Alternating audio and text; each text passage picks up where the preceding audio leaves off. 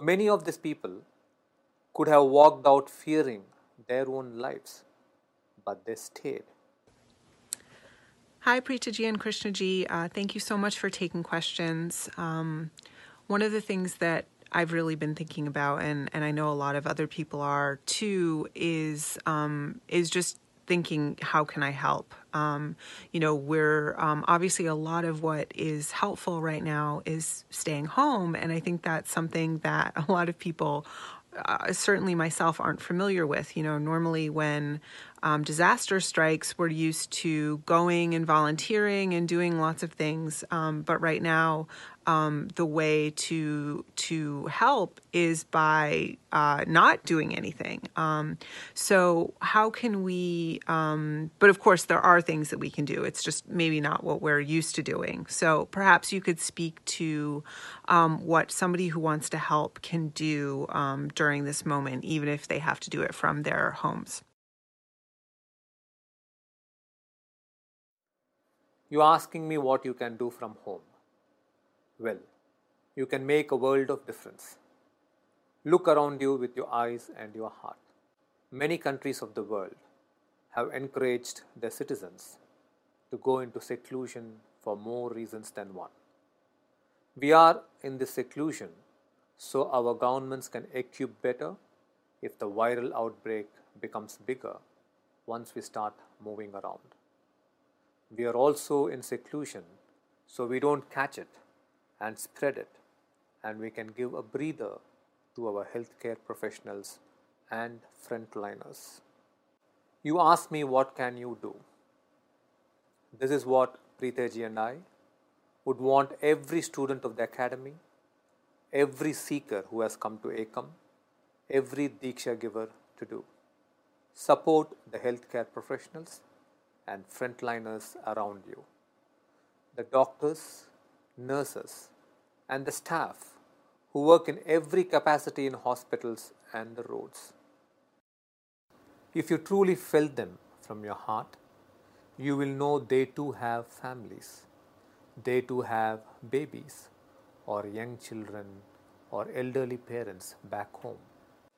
They too have anxiety over what can happen to their families if something terrible happens to them.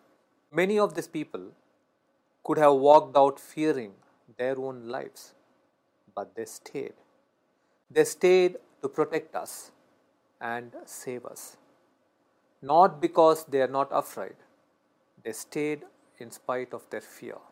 These healthcare staff and other frontliners are putting their safety and their lives in the line to ensure our survival. The least we can do is reach out to them or their families by phone if they are in your neighborhood. Ask them if they need your assistance anyway and support them. Thank them and their families. Let them know how much their service means to you. Many of them are working 18-hour shifts. Their faces are bruised with the masks. They are sick with fatigue. They are finding their joy in saving the lives of our loved ones when we cannot even be next to them to care for them. Hold a prayer for them in your hearts. Remember, prayers offered from a space of gratitude and compassion are very powerful. They do evoke a response from the universe. Let us connect to them from our hearts. Close your eyes for a few moments.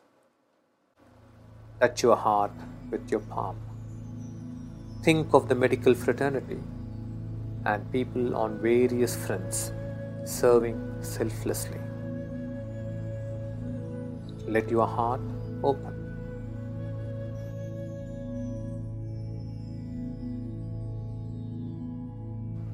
Feel their environment with so many sick people rushing in all the time, running around, caring, feeding, cleaning, treating, curing, maintaining order.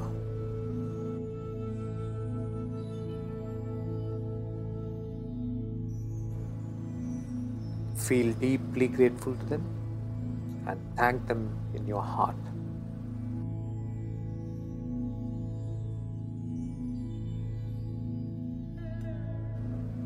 Now ask the Divine to bless them and to keep them and their loved ones safe.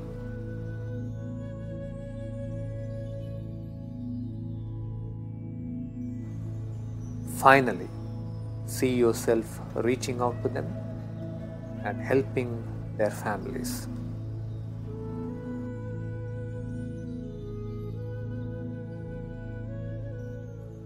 Please open your eyes.